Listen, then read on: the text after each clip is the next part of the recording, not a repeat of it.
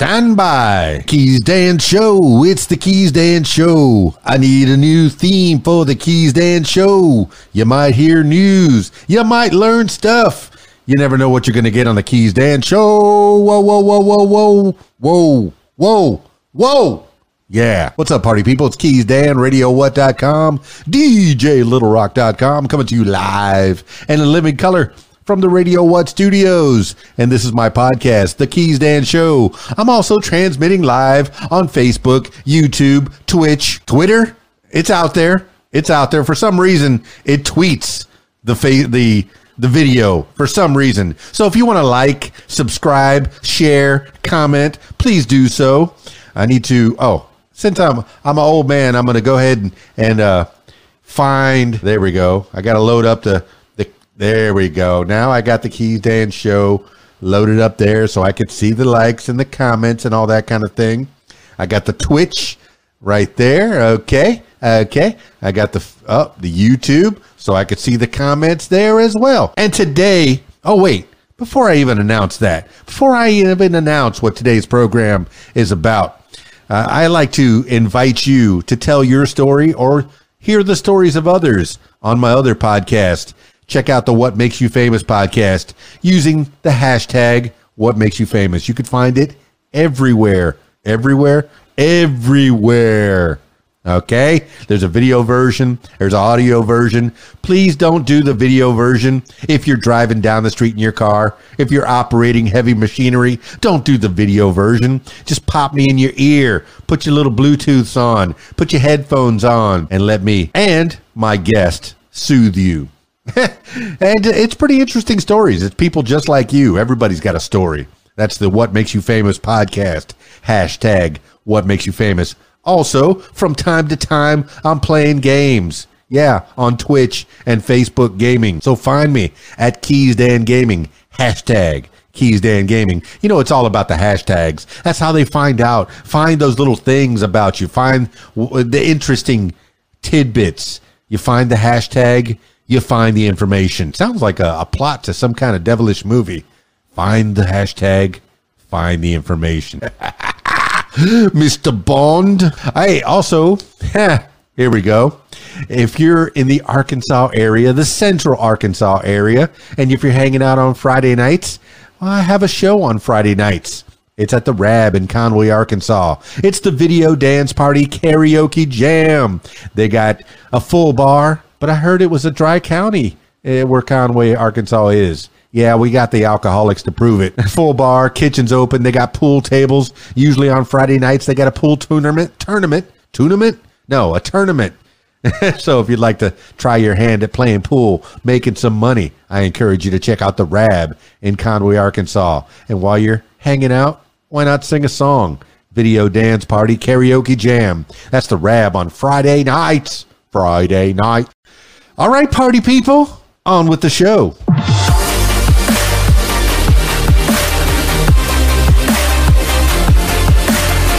Today on the program, it's National DJ Day. National DJ Day. Oh my goodness.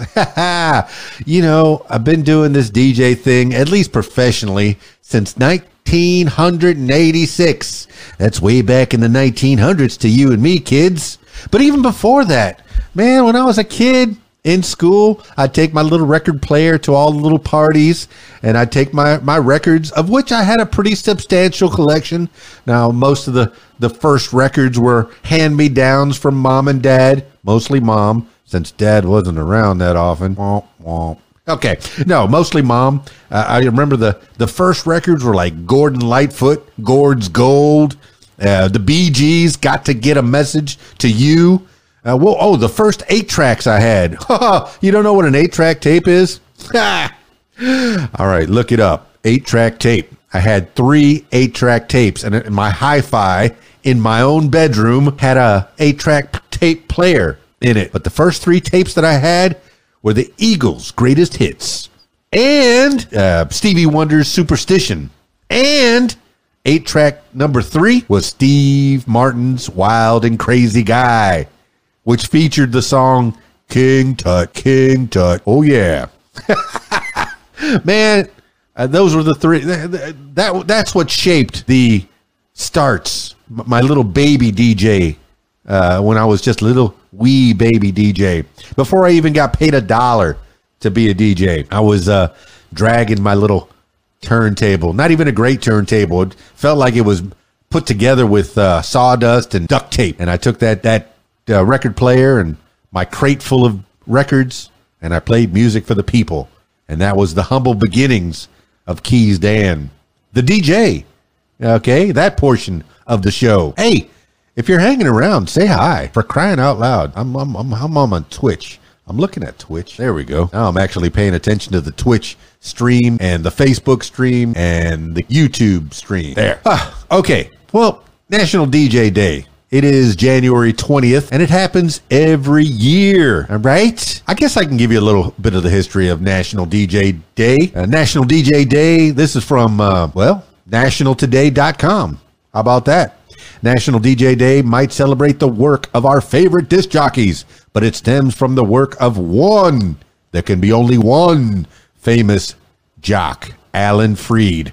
Oh, yeah, you've heard that name. If you're anywhere in the DJ business, and you know anything about radio, you know Alan Freed's name, who you might know as Moondog, this 1950s DJ who coined the term rock and roll, is the reason we honor DJs on January 20th.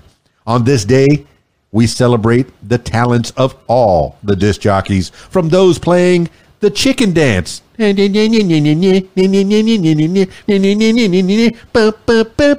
okay, for the millionth time at a wedding, to the radio personalities who help you get through the morning commute. This is your morning drive. Hey, KeysDAN on your morning drive. Hey, yeah, you've heard that. They're the ones that keep you awake besides that cup of joe in the mornings. Now, I've had my share of that. All right, 1986. The reason I say I became a professional DJ 1986, I did my first wedding in 1986, and I got paid for said wedding. I got paid $50, and I rented the equipment from Guitar Center for $75. Okay, I didn't make any money on that, but it was valuable experience that I still carry with me today. How did I figure out that I could be a wedding DJ?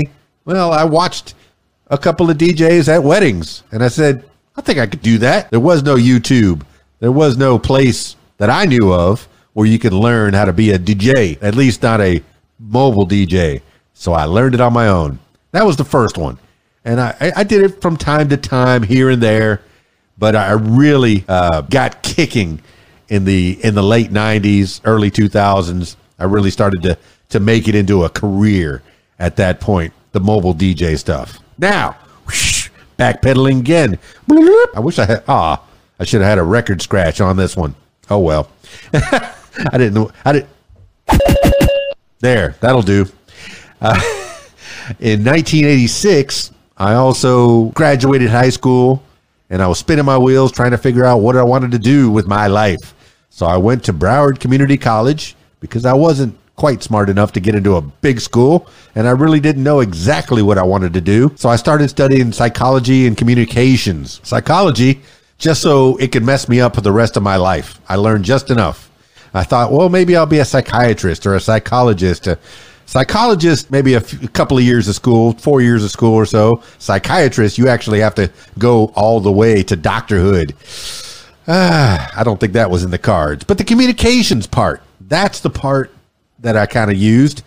And there was besides Broward Community College, there was an adjacent school over at Piper High School where you could learn how to be a radio DJ. WKPX 88.5, your alternative rock station for the alternative you. The new sounds for the new you. Oh, man, that was valuable experience. They actually let you get on the air for a couple hours every day and learn how to be a DJ, playing music for the masses. Both of them, both people in their dorms. I think that's who I was playing music for. I remember playing, I think, Midnight Oil. I think that was the biggest thing that I played was Beds Are Burning. I feel like I was, if not the first, one of the first people to play Midnight Oil's Beds Are Burning back in 1987 on WKPX 88.5. Man, you know, and I guess I enjoyed the DJing on the radio and the DJing for the people. Of course, I had day jobs that kept me going. I worked at a hardware store. You know, I worked at Kmart, which is no longer there. You know, I did a bunch of day jobs, but at nights and on weekends, I dipped my toe into the mobile DJing and the radio DJing. I worked at a country station, a few country stations, in fact, rock stations, pop stations, easy listening. Some of the stations that I was working for had multiple stations, so you would do a voice on, you know, take shifts on several different stations. I would take a shift on the easy listening jazz station, and I would talk like this, kind of like I was on NPR. And then on the rock station, maybe put a little more gravel in your voice. Hey, this is 94.9 JRR. We'll ask out your ugly sister, and then we won't show up on the date. JRR. Because we're edgy like that. And then country. You know, don't put too much twang on it, but it just seeped in. Kiss Country. 99.9. Kiss Country. Playing your favorite country hits. Dolly Parton, Blake Shelton. Yeah, happy birthday, Dolly Parton, yesterday. That's right. You may or may not have heard a tiny little squeaky voice in the background, but there's a voice out there. She said, what? All right. The history of National DJ Day. National DJ Day takes place on January 20 of every year. Well, we already knew that. We celebrate amateur and professional DJs. I sound a whole lot like an amateur DJ right now. Maybe I'm hurting my brand. It's possible. I might be doing it. Please hire me for your wedding or corporate event. Mama needs money. Baby needs money. Okay. For professional DJs who spin records and play the grooviest music at the right time. The music is usually played in front of a live audience, but televised or recorded music sessions are also available. The most common types of DJs are club DJs, radio DJs, party DJs, and turntablists. Wicka what? Who scratch and manipulate sounds by playing records on turntables. Well, nowadays, you know, I had turntables until about 1999, and I gave those suckers up when digital media was starting. And then I found the digital wheels of steel. There was Atomix that was already being made in 1999. I remember I got my first version of Atomix, and that was two different, like it was two turntables on your computer. You could see, and you would manipulate them with your mouse or with the keyboard. And I was getting pretty good at mixing and scratching on Atomix using the mouse and the keyboard. But a little bit later, I came up. Well, let's see. Atomix turned into Virtual DJ. And that's the program that I pretty much use exclusively when I'm DJing, when I'm just playing music. When I'm doing karaoke, I use a couple of different karaoke programs. I'm pretty much settled on the PC DJ version of karaoke. So that's a little tip from me to you. That seems to be the one that works the easiest. And the Virtual DJ, I'll switch back and forth. If I'm doing karaoke, it's the PC DJ karaoke program.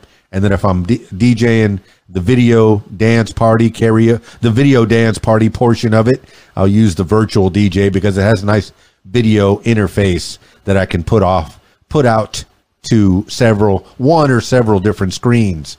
If I have more available, the better. I'll put videos up everywhere. Yeah. And so the Video Dance Party Karaoke Jam, those are the two programs I use. And I used a Newmark interface, one of the cheap ones when I was first getting into the Newmark interface. You could pick a pretty inexpensive one for about $150. But then I had to step up. Of course, I wanted to mix better. I wanted to be able to manipulate the music a little bit better, reverse and cut and slice and scratch and have sound effects at my fingertips. So I spent, should I even say it? Because there's a person here that might worry about the money that I spend on this stuff. All right, I spent $1,100 to get a better mixer, the Pioneer DDJ. I picked that up maybe about 2-3 years ago, and the thing is holding strong. It works really well. the Pioneer DDJ. It has everything you'd need. I know it's made for Serato DJ mostly, but I use it with my virtual DJ and it works just fine. I enjoy it very, very much. And I'll be enjoying it this weekend, Friday night at the Rab, Conway, Arkansas. Come on out. That's my one public show, my very faithful public show at the Rab. And then Saturday nights are always made for parties. Oh, this Saturday night, I'm kind of stoked. It's a private party, but I still want to tell you about it.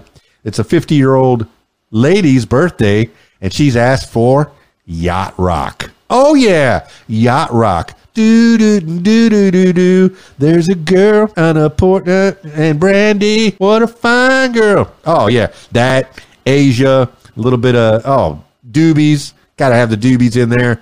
Yacht rock, man. I'm kind of stoked about that. It's a 4-hour show, but she said like the first couple of hours while they're eating and chilling, she wants nothing but yacht rock. And since she's 50, she wants the 80s. She wants the 90s. Yeah. In fact, that little person in front of me just turned 50 on the 12th of this month. So happy birthday. Yes. Okay. All right. Let's continue. The history of National DJ Day. The first ever disc jockey was actually the result of an experiment on live radio. A 16-year-old boy named Ray Newby played some records on air, catalyzing a movement that started in California and spread to the entire world. At this time, the term disc jockey did not exist. It only appeared about 25 years later when the term was used by radio commentator Walter Winchell to describe music broadcasters on air. This was also when the primary source of music were records. Records, not CDs or digital playlists. Records, people. Look it up.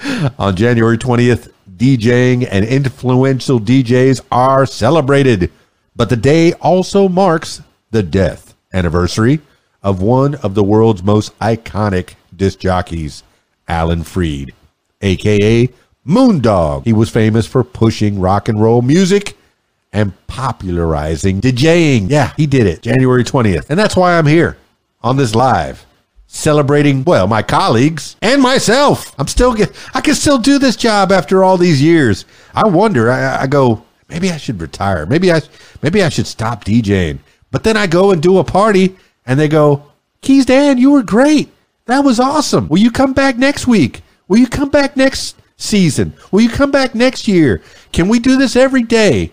Yeah, that makes me feel good. That makes me feel real good. Then I pack up my stuff and I drive over to the next show. Yeah, gig to gig. That's the mobile DJing thing. But I do kind of miss the club DJing that I did on South Beach in Miami. That was kind of fun because all you needed to do was bring your crate of records and the turntables were already set up.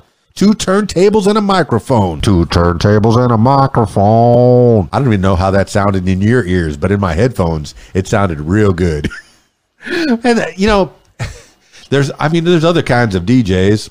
It's not just the radio DJs and stuff like that. Oh, there's more. There's more on this little DJing thing. Here's a little timeline. In 1909, the first DJ, California's Ray Newby, is a 16-year-old college student who plays records from a small transmitter long before the term disc jockey is popularized. Okay. And in 1935, disc jockey is born. Walter Winchell coins the term disc jockey. 1950s, a DJ pioneer, Alan Freed, plays a mix of blues, country, and R&B and calls it rock and roll, and arranges live concerts attended by racially mixed audiences, a breakthrough at the time. And then 1985, I don't know why this is listed, but he's one of the top few people that are making millions as a DJ. So if you're considering getting into the DJ business, don't expect to make millions. There's a handful, maybe 2 handfuls of people that make millions doing this job. Do it because you love it, and maybe you make a couple bucks on the side. Maybe you make a living. But for some reason, on nationaltoday.com, they decided 1985, Howard Stern fired Despite high ratings, New York's WNBC. And if you ever saw Howard Stern's Private Parts, you know why I said it. WNBC. Radio famously fires the controversial shock jock after a little over 3 years on the air. Stern will eventually take his show to satellite radio and go on to become one of the most successful radio personalities of all time. Yeah. He even calls himself the GOAT, greatest of all time. He calls himself KOAM, the king of all media. Well, I don't know if he's the king, but he's definitely dabbled in it, with the movies and the radio and the TV and all that kind of thing. So, yeah, big ups to Howard Stern, still doing it. And big ups to KeysDAN, me, still doing it after all these years. Kind of excited. I get to do this. Oh, well, here, let me turn my other camera on, and you can see I don't have Radio What going right now, but I have RadioWhat.com sitting here right next to me, right here, right there, in the same room. And then I have I get to do the mobile DJing on the weekends. That's kind of fun. Yeah, not kind of fun. It is fun. The hardest part is the setting up and the tearing down. That's the part I don't like, but I do like the DJing for people. I get to be with people at their best times. I get to have fun with people at their best times, and I get to be a part of that. Thank you. Thank you so much. If there's anything that you get out of this, I like DJing for the people. I like playing music for the people, and I want to thank you for letting me do that still. It sounds like it's like a swan song. It's not a swan song. I got plenty of years left in me. Come on, people. I even got my equipment streamlined. I used to have to drag stuff in out of the back of my vehicle, one piece at a time, a speaker, the turntables, the microphones, the various wires, the cables. Now I have one cart. I load everything up on that one cart in with all the lights. I'll set that place up like a club. It'll look like a disco. One cart in, one cart out. I streamlined, baby. And always, that's another thing. If you're thinking about becoming a DJ, it's the cost. You make $1, 99 cents of that goes back into the DJ business because you got to buy new equipment. Always have to have the latest and greatest. It's not just the speakers. It's not just the microphone. It's not just the turntables, but it's also the lights. It's also the covers. I put my speakers in cases so it keeps them nice and clean. I put my turntables, my digital wheels of steel, my Pioneer DDJs in a nice flight case. Keeps them nice and clean. So, protect your equipment. It gets expensive, I'll tell you. But it's worth it. It's totally worth it. All right, party people. I think I've dragged this out long enough. Happy National DJ Day to all my DJs out there. January 20th. All right. And once again, if you'd like to tell your story or hear the stories of others, I encourage you to check out my other podcast, What Makes You Famous. Find it everywhere using the hashtag What Makes You Famous. Also, if you'd like to watch me play some video games, Dan, you're too old for video games. If you'd like to watch me play some video games, KeysDAN Gaming, hashtag KeysDAN Gaming. Find me on Twitch, find me on Facebook Gaming. But find me because I'm thirsty for you. All right, party people. That's it for this edition of the KeysDAN Show. Find the What Makes You Smarter show. Find the What Makes You Famous show. Find the KeysDAN show. But find me. I got a lot of content out there. It's KeysDAN, RadioWhat.com, DJLittleRock.com. Peace. I'm out of here.